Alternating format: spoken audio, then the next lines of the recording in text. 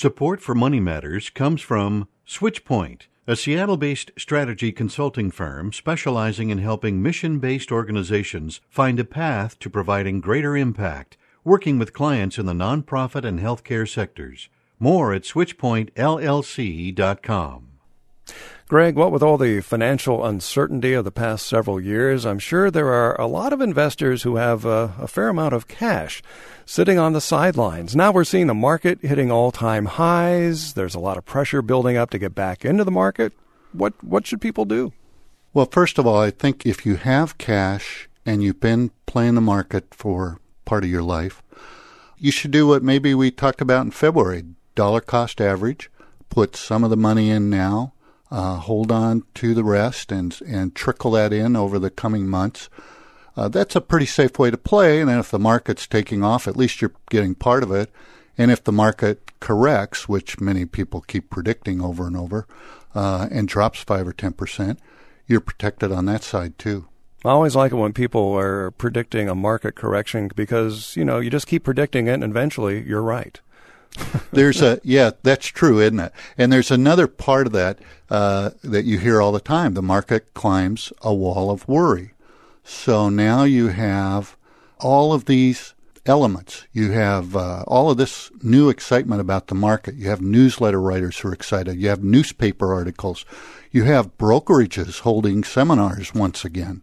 So some people are predicting a downturn, and the market continues to climb that wall of worry.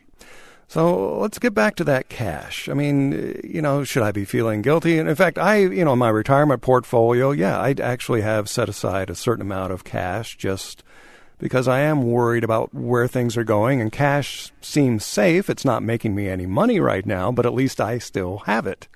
I think people sometimes feel pressured, like someone's twisting their arm to jump back into the market. And a lot of these people, half the public is not in the stock market. And a lot of those people feel this pressure.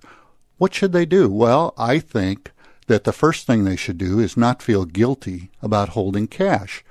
With inflation so low, holding cash is not the worst thing you can do. Secondly, if this individual really feels like they must be in the market, make sure you know what you're doing. Make sure you've educated yourself. Maybe you could look at a book, look at a financial magazine, or even talk to friends and know what a price-earnings ratio is and know what the difference between a balance sheet and an income sheet is. Learn some of the basics and don't just be herded into the market. Yeah, that reminds me of a basic rule, which is, don't invest in something you don't understand.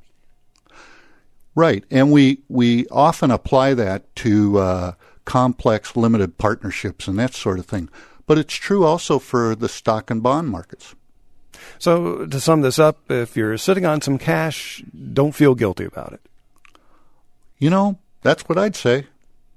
Thanks, Greg. Greg Heberlein is KPLU's financial commentator. You can download our Money Matters conversations at kplu.org. I'm Dave Meyer.